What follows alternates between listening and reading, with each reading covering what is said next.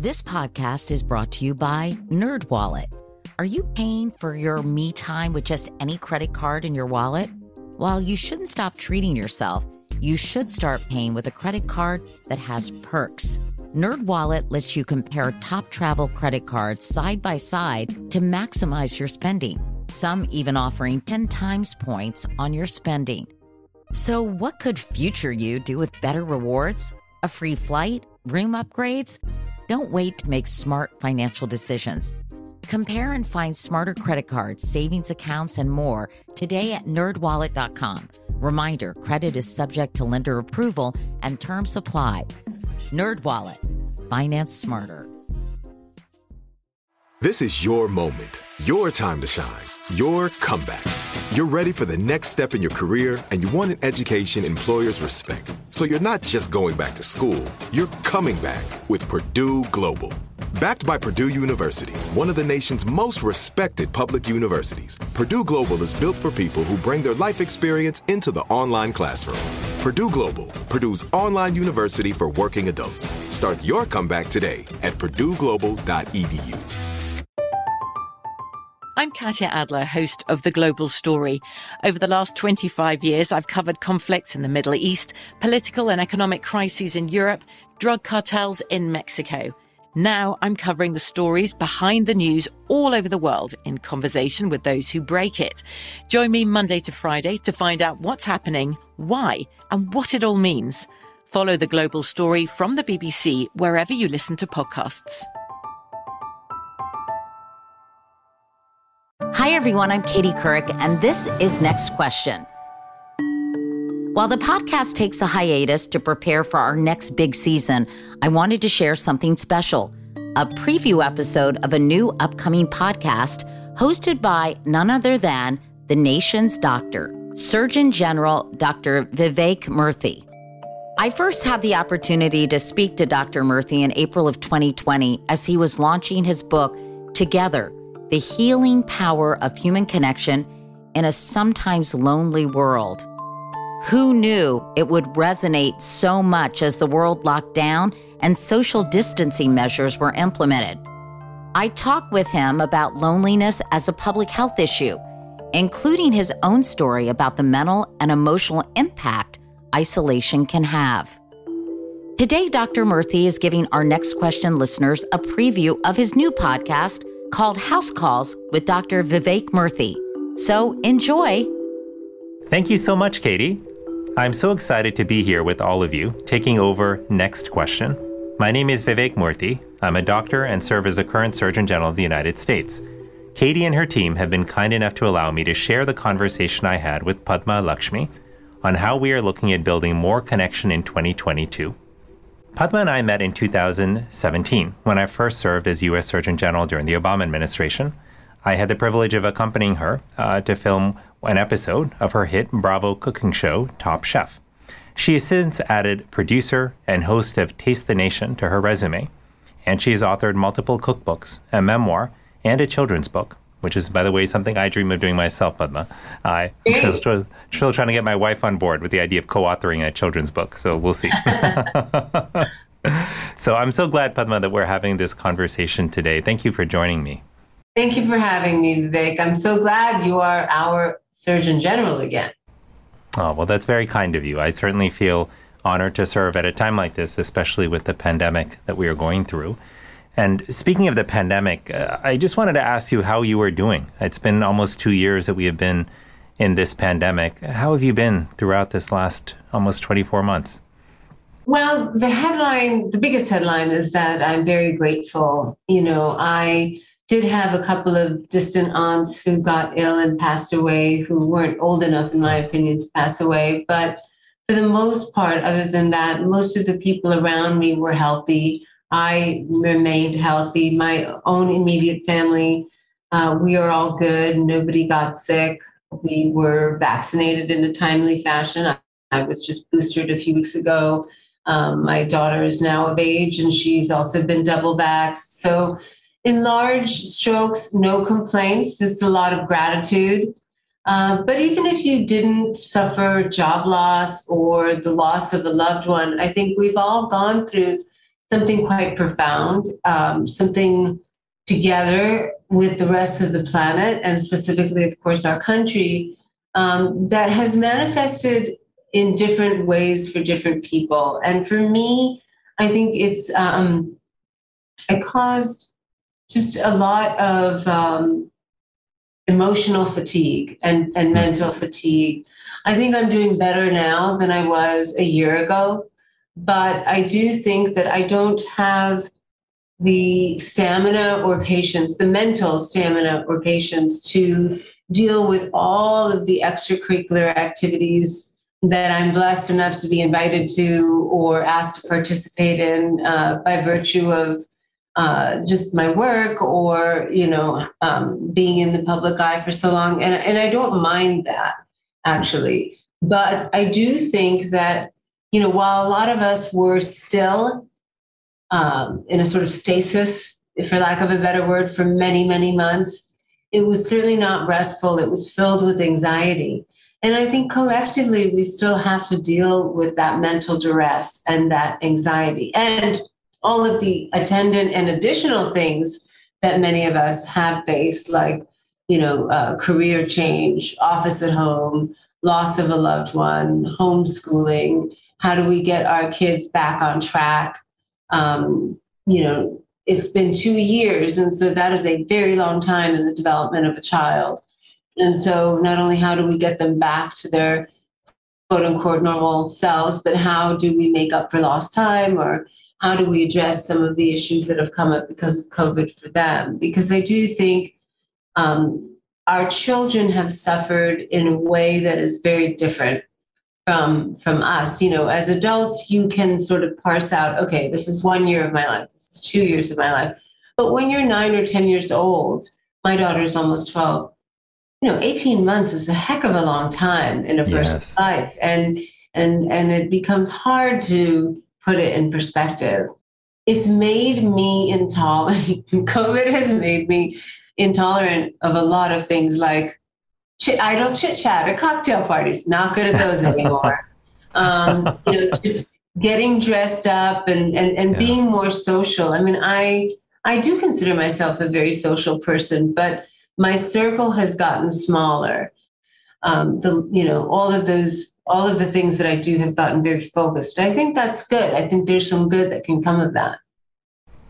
Gosh, that's such an interesting point you mentioned, Padma, about, in some ways it sounds like you're talking about a reevaluation of your social life and your social engagement that's taken place. Some of it perhaps unconscious, some of it intentional, but all precipitated in a sense by this pandemic. A number of people, either consciously or even just, unintentionally, are finding themselves going through a reckoning with their relationships, with their connection with one another, whether it's with family or with friends. And it's a really interesting time. I'm thinking about the book, Tomatoes for Neela, that you wrote, a children's book about connecting with family through food and cooking. And so much of your work, whether it's the book or whether it's, Taste the Nation, have been about finding ways for people to connect through food. And I'm curious, as you reflect on those experiences, particularly with Taste the Nation and just the beautiful stories that you've been weaving together of different food traditions and how they bring us together, what have you learned about how we connect? And if we want to rebuild connection sort of in our life going forward, connections that truly matter, high quality connections in our life, like what lessons do you think COVID has to teach us? It's interesting, you're right. I just got through saying that I have whittled down my relationships and focused on the ones that really matter. And, I am very lucky in that the first season of Taste the Nation was very well received, both by critics and just by the TV viewing public. And because the show really relies on intimacy and connection, that's the basic, there's no bells and whistles to it. They're not sweeping cinematic shots. We don't, it's really relies on that. We couldn't film season 2 as soon as I'd like it to have done it. But I was anxious to get back to work because I didn't want the trail to go cold. And so we were only able to do 4 episodes safely due to COVID. And as much as I was reluctant to rekindle relationships that I didn't think were essential. I was so intent on getting back to work. So I think that we do want connections. We just want meaningful connections. I think that is the difference. I think we're realizing that our time, our attention, our efforts are very precious, right? That's what we've all learned. And so we want to spend them wisely on things and people who really matter to us. And, other than my child, there's nothing that matters to me more than Taste the Nation. It took me a long time to get it off the ground. And I will tell you, the reason I think that Taste the Nation has resonated not only with our viewers, but with me so personally, is because I have been able through that show to make really deep connections. I stay in touch with most of the participants of our show. I check in with them just to see how they are doing. I usually go and embed myself in a community for about a week, and meet different people from that community. And I will say that I think we're longing to understand each other better and to really have deeper, meaningful connections. And I do think that our country in the last 5 years has become so outrageously polarized in a way that none of us thought possible in such a short span of time. And so I think for me, it's important to understand your fellow American or your fellow human being, even internationally. And it's important to make sure that when you are making these connections, that you're really being affected by that person, that you're being changed in some way. And I think people want that. I think that's why the show had resonance with viewers. But I also think if we're going to go out into the big world and, leave our kids at home with a babysitter or, make an effort and take a risk, by getting on a subway or even going to a gathering, we want it to be a substantive conversation. We want it to be something that is just deeper than getting together and making that small talk. Gosh, there's so much you said there, which was very powerful, but in particular picking up on this thread around polarization that you mentioned, Padma. And I think that you're not alone in feeling the weight of that polarization, right? I've had so many conversations with people across the country in the last, not just in the last year, but even when I was Surgeon General during the Obama administration, where people felt that there was just so much polarization in our country. And that makes everything difficult, right? It makes it hard for us to come together and take on big challenges, whether that's climate change, whether it's racial inequality, whether it's something like a pandemic. But the question is, how do we build those bonds of connection? And it strikes me, there's a word you used or a phrase, which is knowing each other, right? To connect with one another, we need to come to know each other. And how do we create those experiences? Because I think that would make it far less polarized, the environment that we're living in, and give us the kind of unity that we need to take on big challenges and to add joy to our day-to-day life. What I think would be great is for every citizen to be required to do a month or 6 months work stint in community service. I really think that. A lot of countries have mandatory military service. I think we should do that. I think everybody, regardless of whether you are, somebody at the top of our economic echelons or somebody who's just at the bottom or starting out or in between, should have to do some kind of municipal volunteer work for a period of time. I think that it gives you more of an understanding of what it's like. I have a lot of my friends who are obviously chefs. They say everybody should work in the restaurant business. Everybody, Danny Meyer says, I think everybody should be, have a job as a wait staff member because it does teach you humility. And I think humility is really important. I think, anybody who's interested in going to med school should have to volunteer in your office for X amount of time, just to shadow people that are working in your department, to learn what that means. I think even if you want to be an actor, I think you should have to sweep the stage floor for a month and see what that feels like, so that, if you do get the privilege of being an actor, on a stage or in a movie, that you have respect for your crew members who are cleaning up after you.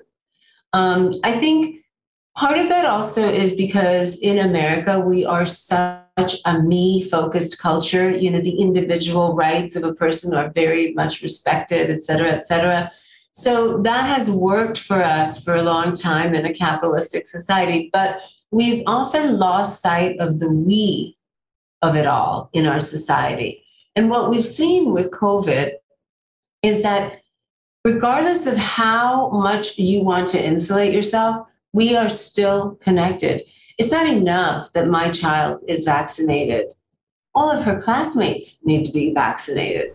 And all of her peers in Brazil or China or, sub-Saharan Africa need to also be vaccinated because she's sharing the world with them. And so that's one thing COVID has taught us, is that everybody needs to be vaccinated. Everybody needs an equal opportunity to have a health-filled life and access to medicine and nutrition and all of these things. And we cannot live in silos. And I think doing that kind of thing, having to be in service and having to experience feeling no better or no worse than anybody else. We all had to stand in line at the DMV, right? We all had to go through driver's ed. I think there's something we all have to, just like we all eventually have to go to jury duty. I think we should all have to do some kind of community service. It can be, even cleaning up the park. It can be whatever. I think that would bring us closer to our connectedness in some way. You're listening to Next Question with Katie Couric, and we're sharing a preview episode of House Calls with Dr. Murthy. We'll be back right after this.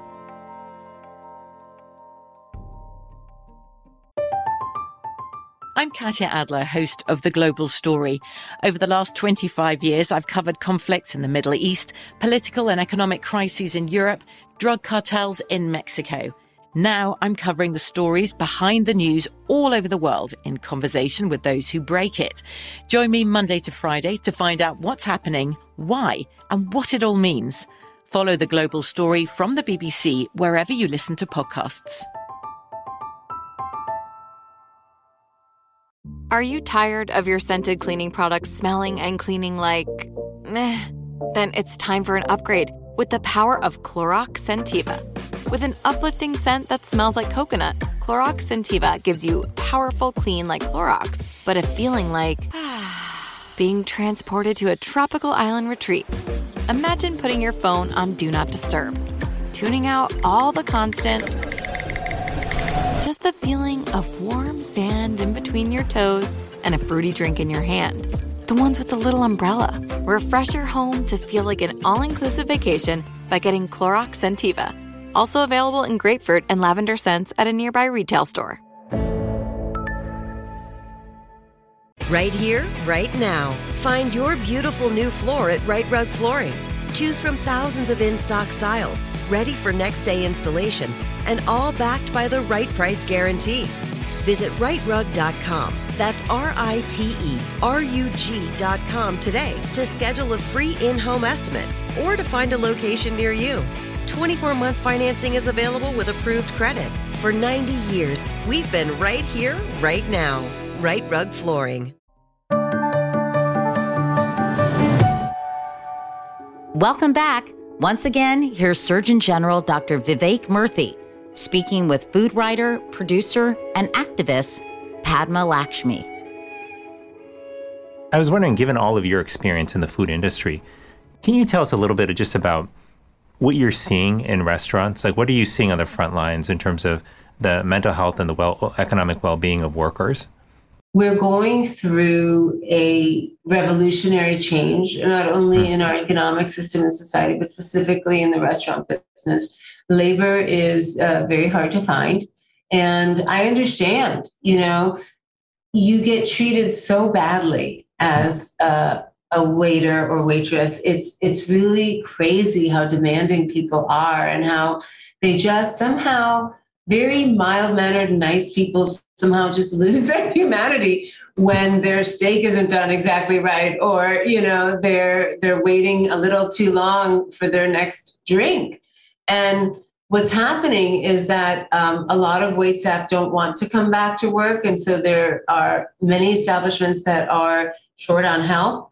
And I know that, I have a friend of mine who owns a little restaurant here in the East Village, and it's just her and her husband who run it with, a few members of their staff. And, she sent out a message on her Instagram account saying, "Hi, we're going to be closed tomorrow. And I wish I could tell you we're having a special event. We just all need some rest. So we're going to take a day off. I need to have my staff rest. They deserve it. So please don't come tomorrow, but please do remember us the day after and the day after that," and so forth.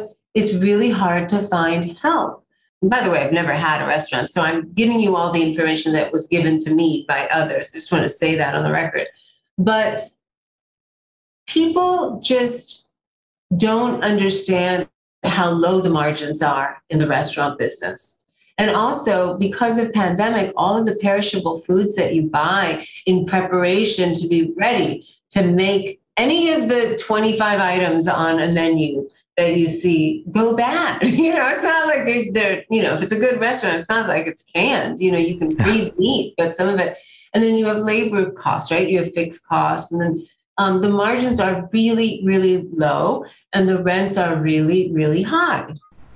So, I know that in the last 20 years, chefs themselves have become, celebrities, or, have this kind of rock star mythology.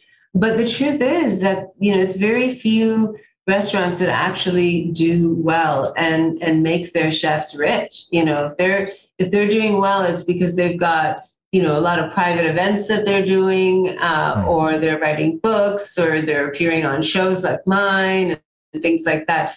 It's not glamorous, it's really hard work. And let's face it, working in the restaurant business is manual labor. Now, it's very creative. It has to do with science and business and all the stuff. But at the end of the day, you're on your feet for 18 hours a day, and your hours are terrible. They're when everyone else is congregating, doing lunch and dinner. So it becomes really hard to have a personal life. It becomes difficult to have a family, especially if you're the one carrying the baby, which is why it's such a male-dominated industry. It's probably, second only to the military in that aspect in our culture.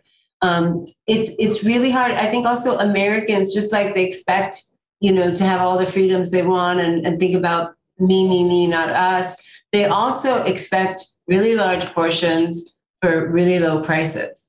And we are not paying what we should be for milk and cheese or vegetables, because somebody had to go out at $4 an hour and without health insurance and pick that fruit and box it up and carry that heavy fruit crate on their shoulders, or, with a band. I mean, this stuff weighs like 50 pounds. And, it was very, very hard. I think the separation between owners and laborers has just gotten too great. And I think something's got to give. And that's what's happening now, because it just becomes not worth working. Gosh, I mean, that's heartbreaking to hear. And I think you're right. There's an economic cost, there's a human cost. And I think it's very clear that for frontline workers in particular, that the toll of this pandemic on their mental health has been really quite striking. I know you've spoken about mental health before at the beginning of this year, about some of your own challenges. I've certainly done that as well. But I think we're both keenly aware of the fact that in our country and in cultures around the world, there's still a tremendous amount of stigma around mental health. And it's not easy for people to speak up, to ask for help without feeling like somehow they're broken or they're at fault. I'm curious how you see this changing, this stigma around mental health. Like, I think we both want a world in which our kids can talk about these issues more freely, where they can get help if they need it. But I'm curious what you think will help change that stigma. I think that the pandemic has brought a lot of issues to the fore that were always there regarding mental health, that it's just intensified and brought it up to the surface in such an acute way. And that's because we've been, again, under such duress. But that's, everything has a benefit if you look at it the right way. Somebody once very smart said that to me, and I've never forgotten it, especially at times when I've been, deeply challenged.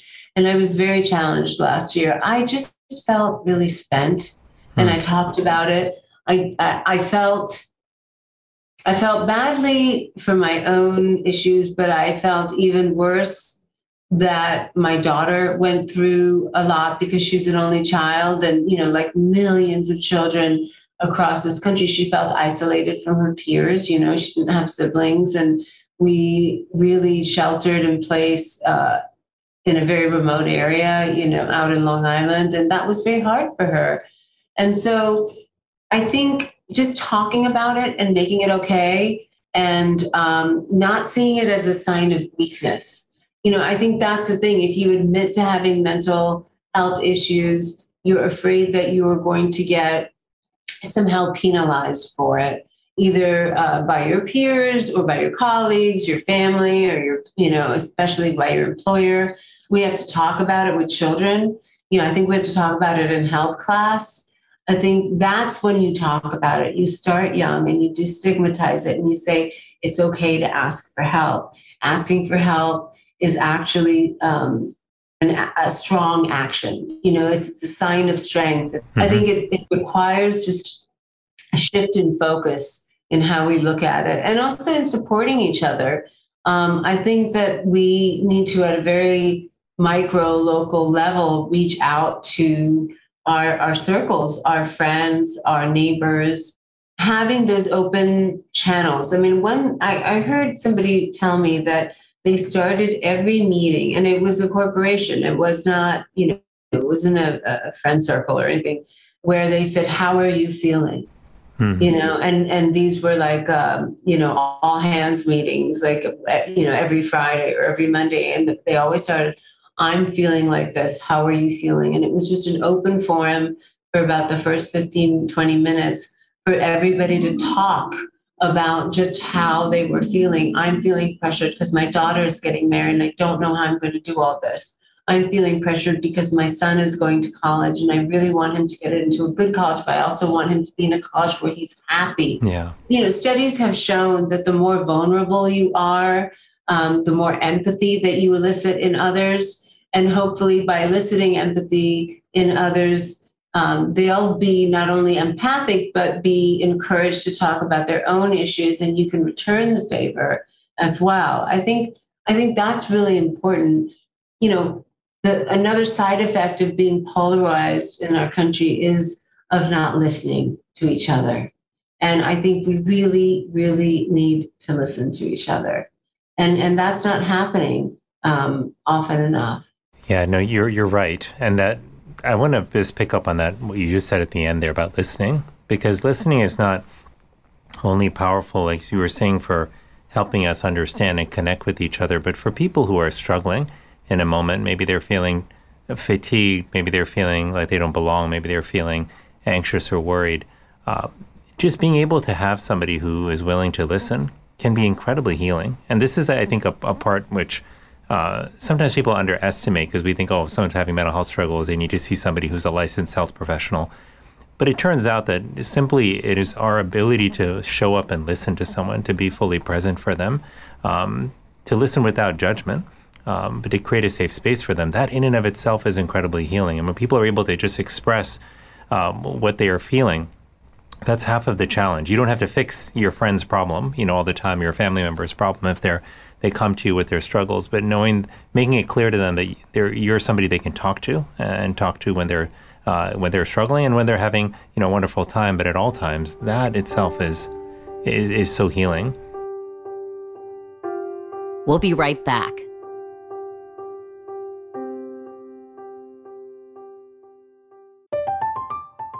I'm Katya Adler, host of The Global Story. Over the last 25 years, I've covered conflicts in the Middle East, political and economic crises in Europe, drug cartels in Mexico.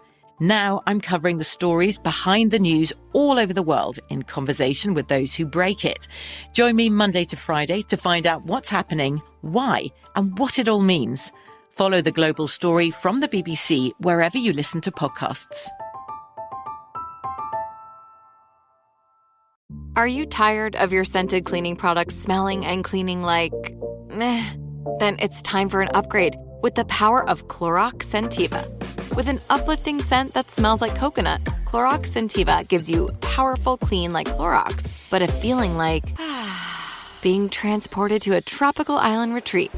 Imagine putting your phone on Do Not Disturb, tuning out all the constant, just the feeling of warm sand in between your toes and a fruity drink in your hand. The ones with the little umbrella. Refresh your home to feel like an all-inclusive vacation by getting Clorox Scentiva.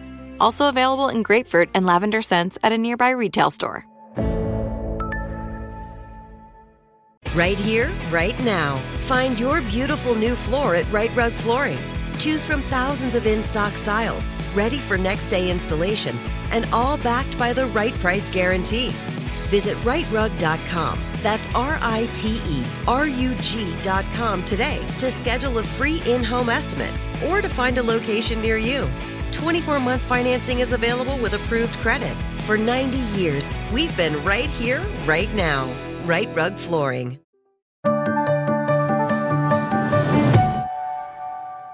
The subject about connection, I find just so important because I think it's how we're wired. Padma, I think, as human beings, like we may not all be introverts or extroverts, but we're all meant to have some degree of human connection in our life. But a lot of that connection starts and is grounded in our connection to ourselves, which I think of as how comfortable are we in our own skin? Like, do we feel good about who we are? And this is something that doesn't come easy to a lot of people. I can say that I'm certainly someone who's certainly struggled a lot during my life to be comfortable in my own skin, to feel good about who I am.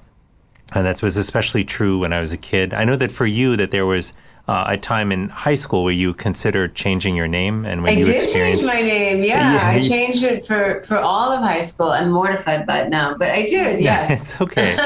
No, and look, I know that you were bullied. I went through a fair amount of years there where I was bullied also when I was in middle school and elementary school, and those things leave a mark on you. Yes, they really do, and I'm still thinking about that today. And I'll tell you, I remember in particular, Padma, that one of the worst things that happened to me as a kid was when the movie Indiana Jones came out. Because that movie... Me too! You too? Oh my God. Its portrayal of India was really quite terrible. And I had all of these kids in school for like years afterward, thought that my family ate monkey brains and that we ate insects and all these things. And I was like, it's fine if someone does it, but that's not what we do. And, it was sort of a constant source of ridicule and critique. But with all that just said, there are a lot of people who are struggling, kids and adults, to get comfortable in their own skin. And I'm curious, in your life, both in childhood when you were being bullied and then afterward as you sought to find your identity, what helped you persevere and what helped you find an identity that you were comfortable with? I mean, and I'm cognizant of the fact that you named your daughter Krishna, right? So you gave her a traditional name as well, which meant that you felt comfortable embracing that part of your identity. But I'm curious what helped you during those times of struggle. Interesting that you bring up Krishna's name, because she's actually named after my grandfather, Krishnamurti. And, I knew that whatever gender my child was, whenever I had my child, I wanted to name that child after him because he was a huge influence in my life. Both my grandmother and my grandfather, my paternal grandparents, were like second parents to me. And he gave me a love of books and she gave me a love of cooking. So it's no accident that I do what I do. He very clearly, very early, when my mother divorced my father, it was in the early 70s. It had been very arduous and almost impossible to have a normal life in South India as a divorced parent. So, we took the decision as a family to move to America. And my grandfather took me aside. And I remember I was 4. He made me memorize all of the states of the country, of the United States, in alphabetical order. I don't think I could do it today. And he was a lover of all things American, from Broadway musicals to baseball to, Hollywood movies to Yankee commercials, all of that stuff. And he told me, he said, you will be treated like an outsider there always, regardless of how much you assimilate. And, make sure you're okay with that. It's not their fault. They don't know any better. And then over time, you will also be treated as an outsider when you come home to us. And I came home all the time. I mean, I was home 3 months out of every year from kindergarten to high school. I went back to Chennai. And he said, but what you have to do is be choosy enough and understand that what's difficult now will be better later because it'll give you 2 points of view. And if you can be choosy and navigate that and keep what's best and useful about our Indian culture and maintain that even in America, and take some of the wonderful things about American culture, like standing up for yourself and knowing how to talk well and articulately and all these things, and using that when you come home, then you'll be okay. And I do think it was very hard to straddle both cultures when I was growing up. And I did. I felt like an outsider in both America and India, never Indian enough in India, never American enough in America. But I think that now, as I've grown into myself, and I'm 51 years old, I don't think I grew into myself until 10 years ago, by the way. I can see how what was difficult then and challenging then actually makes me, hopefully, a more broad-minded person, or at least gives me double the resources from which to answer questions. So I live in New York, but as you know, because you've been to my home, we remove our shoes before we come into the home. There are very, very many things in the way that I parent that are very, very Eastern or Asian. And then in a lot of ways that I'm very lax, because I'm not traditionally Asian anymore. I'm an American. I grew up here, and I think having both cultures to cull from is an asset when you realize it. It doesn't always seem like one, especially when you're a kid. And my grandfather, for example, he was offered a position as an ambassador by the Indian government, but he didn't want to take it because he said he didn't want to have to entertain as an ambassador and cook meat in his house. He's a lacto-vegetarian. And so that decision didn't feel right for him. But he had the understanding of, certain roles require you to bend to certain aspects of fulfilling those roles well. And I think it's important to know that. I think, we all have to really just slow down. And when we're doing things, make sure we're doing them deeply and thoughtfully and for a purpose, so that it's worth it. Absolutely. There's so much in what you said that speaks to me, not just as, someone who, like you, shares an Indian background and heritage and grappled with a lot of those identity issues.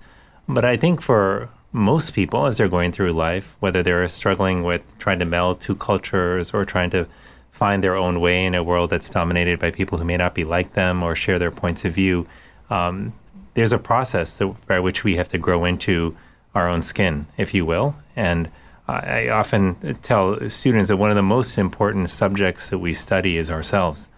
Getting to know ourselves and understand who we are, what we care about, understand why we react the way we do to certain things. That helps us navigate the world. But I still feel like I'm finding my own journey, there as well. Sometimes I feel like, I'm comfortable in my own skin, and then something will happen. The universe sometimes humbles you, and makes you realize, you've still got more growing to do. And that certainly has happened with me. But I'm just, as we bring our conversation to a close, I'm thinking about our shared role as parents also. And, I know how dearly you love Krishna and how she's the most important person in the world to you. And I feel, the same way about my two children, Tejas and Shanti, who are 5 and almost 4. And I think a lot about what I want for them in the world, and I want to do everything I can to create that world for them, recognizing that everything is not in my control. But as you think about the world that you want for Krishna, what does that world look like? And what gives you hope that we can create that world?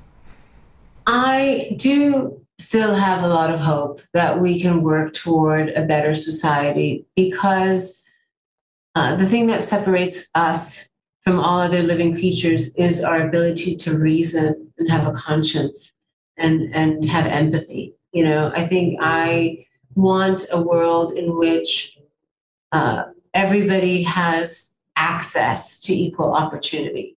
When you see the discrepancies in education and how segregated, for example, New York City, which is such a diverse place, it's one of the most diverse places on the planet. But when you look at our education system and you look at the different schools in New York, there's so much segregation. I think it's the most segregated major city in the country. And that just shouldn't be, because it's obvious that the child that's going to one school is not getting anywhere near the education that another child is going to another school.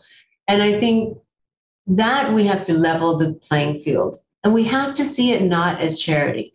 We have to see it as an investment in our own future and our children's future. Because again, we share the roads and the hospitals and the world and the skies and the streams and the water and the air we breathe with each other. And so we have to share that responsibility as well with each other. I think we have to wrap our heads, and I hope we do. We're such a consumer-focused society, that we don't need so many things. What we need are better conditions for everybody. There's a lot of unhappiness that has been exacerbated because of COVID, because people are seeing how unequal the world is. And, it's very unequal just based on your gender. It's, very unequal based on the color of your skin. It's very unequal based on how much your parents make or whether you have a college degree. And all jobs are important. Everyone has a role to play. When we were little, we all watched Sesame Street, and you had the fireman and the doctor and the chef and the school teacher and the scientist. And they were all kind of, who are the people in your neighborhood? We didn't say, well, these are the important people and these are the ones who should, right, have access to getting their kids into private school and all that. I think that's really important. I think when I talk to Krishna about what her hopes and dreams are, I try to leave gender out of it. She will have a much easier time for a whole host of reasons than I did, not only economically because of the resources she has access to, but also because she presents as a Caucasian child, and that will just make her life easier. But I try to always instill in her what, my grandfather instilled in me, which is when you go to sleep today, and for you, you're a child, so all you have to do is learn. You don't have to actually do anything. That's your main job, to learn. Have you learned something today that you didn't know this morning? Or if you're an adult, have you done something today to make your presence on Earth, this course of this one day, more worthwhile? It can be anything. It can be, seeing somebody drop something and picking it up and running and say, hey, you dropped your hat, or helping someone across the street. If you can just make a commitment to do one random act of kindness or helping a colleague or however that looks to you. We have lost the respect for everyone's effort. Somehow we aren't considering everyone's effort. And even just the children's book, Tomatoes for Neela, is about stopping and respecting where a tomato comes from, who picks that tomato, and what are the conditions of their life and their work, and why we have to remember where that tomato came from, where it first grew, how do we cook it? How do we bring it home? How do we make sure we're only buying it in season? How we take care of everything we do, and how we cook that tomato to put something in our body, because we respect our body, we respect our own efforts. It has to do with slowing down and being really mindful and thoughtful about everything we do and everything we say. Things we were probably all taught when we were 5 or 6, but have lost sight of because the world has begun to spin somehow ever faster. God, that's so beautifully said, Padma. And what a beautiful vision for the world, for Krishna, for all of our children to aspire to. I share your sense of hope that we can build that world, because I I think it requires not transforming into someone that we're not. I think it's fundamentally who we are. This is about remembering what our true instincts are. And I think our true instincts are to be loving and kind toward one another. I think over the years, circumstances make us fearful and angry toward one another. It makes us feel that, life is about scarcity, and that what we get or what somebody else gets is something that's being taken away from us. But I think that does a disservice to our history and to our true nature, which is, I think, to be more kind and more connected with one another. And this vision, so much of what we've talked about today has been about connection. And I think the pandemic has, I think, as you said, I think so eloquently in the beginning, the pandemic has reminded us of why that connection is so important, because we can't get through our days, much less a pandemic, without the help of somebody else. Finally, when I think about my kids too, I want for them what you want for Krishna. I want a world that is fueled by love and kindness, not by fear and anger. I want for them to grow up in a community where people accept them for who they are, and where people ask questions before they judge them or blame them. And I want my kids to be the same toward other people, to give them the benefit of the doubt and to contribute to that sort of world grounded in compassion and care.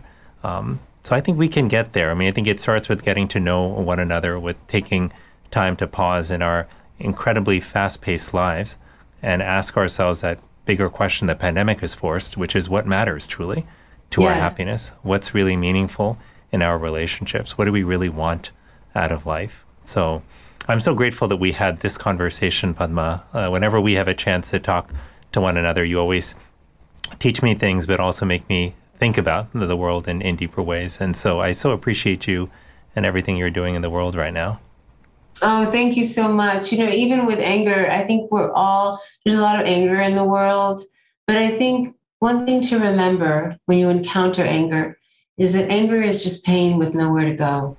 And sometimes just acknowledging that we're all hurting, and that this person is angry because they've been hurt in some way, whether that's been intentional or not, that is the effect of what something that's happened to them has done to them. And so just remembering that and just saying, I'm not going to add to that. Even if they're adding to my own plate of anger, I'm not going to do that. I'm going to be the one to break that cycle if possible. And often it does just take some thoughtfulness. It really does. We look at the beautiful world humankind has already created. We are capable of so much good. We're also capable of, tearing each other apart. But let's use our forces and power for good. We deserve it, and we need it. Absolutely. Well, beautifully said, and what an inspiring note to end on, Padma. Thank you so much for this conversation. I'm sending my love to you and to Krishna. Thank you. And to your family also. It's so nice to speak with you again, Vivek. I wish you much success in the years to come in your new or renewed job as Surgeon General. All right. Take care, everyone. Thanks again so much. Next Question with Katie Couric is a production of iHeartMedia and Katie Couric Media. The executive producers are me, Katie Couric, and Courtney Litz. The supervising producer is Lauren Hansen. Associate producers, Derek Clements and Adriana Fazio. The show is edited and mixed by Derek Clements. For more information about today's episode or to sign up for my morning newsletter, Wake Up Call, go to katiecouric.com. You can also find me at Katie Couric on Instagram and all my social media channels. For more podcasts from iHeartRadio, visit the iHeartRadio app, Apple Podcasts, or wherever you listen to your favorite shows.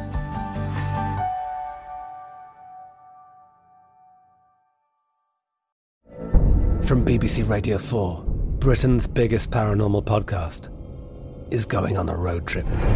I thought in that moment, oh my God, we've summoned something from this board. This is Uncanny USA. He says, somebody's in the house, and I screamed. Listen to Uncanny USA wherever you get your BBC podcasts, if you dare.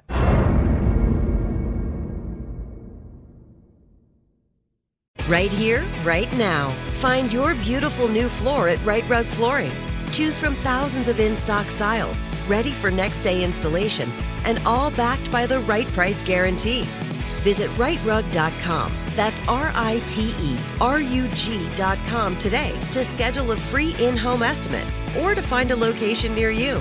24-month financing is available with approved credit. For 90 years, we've been right here, right now.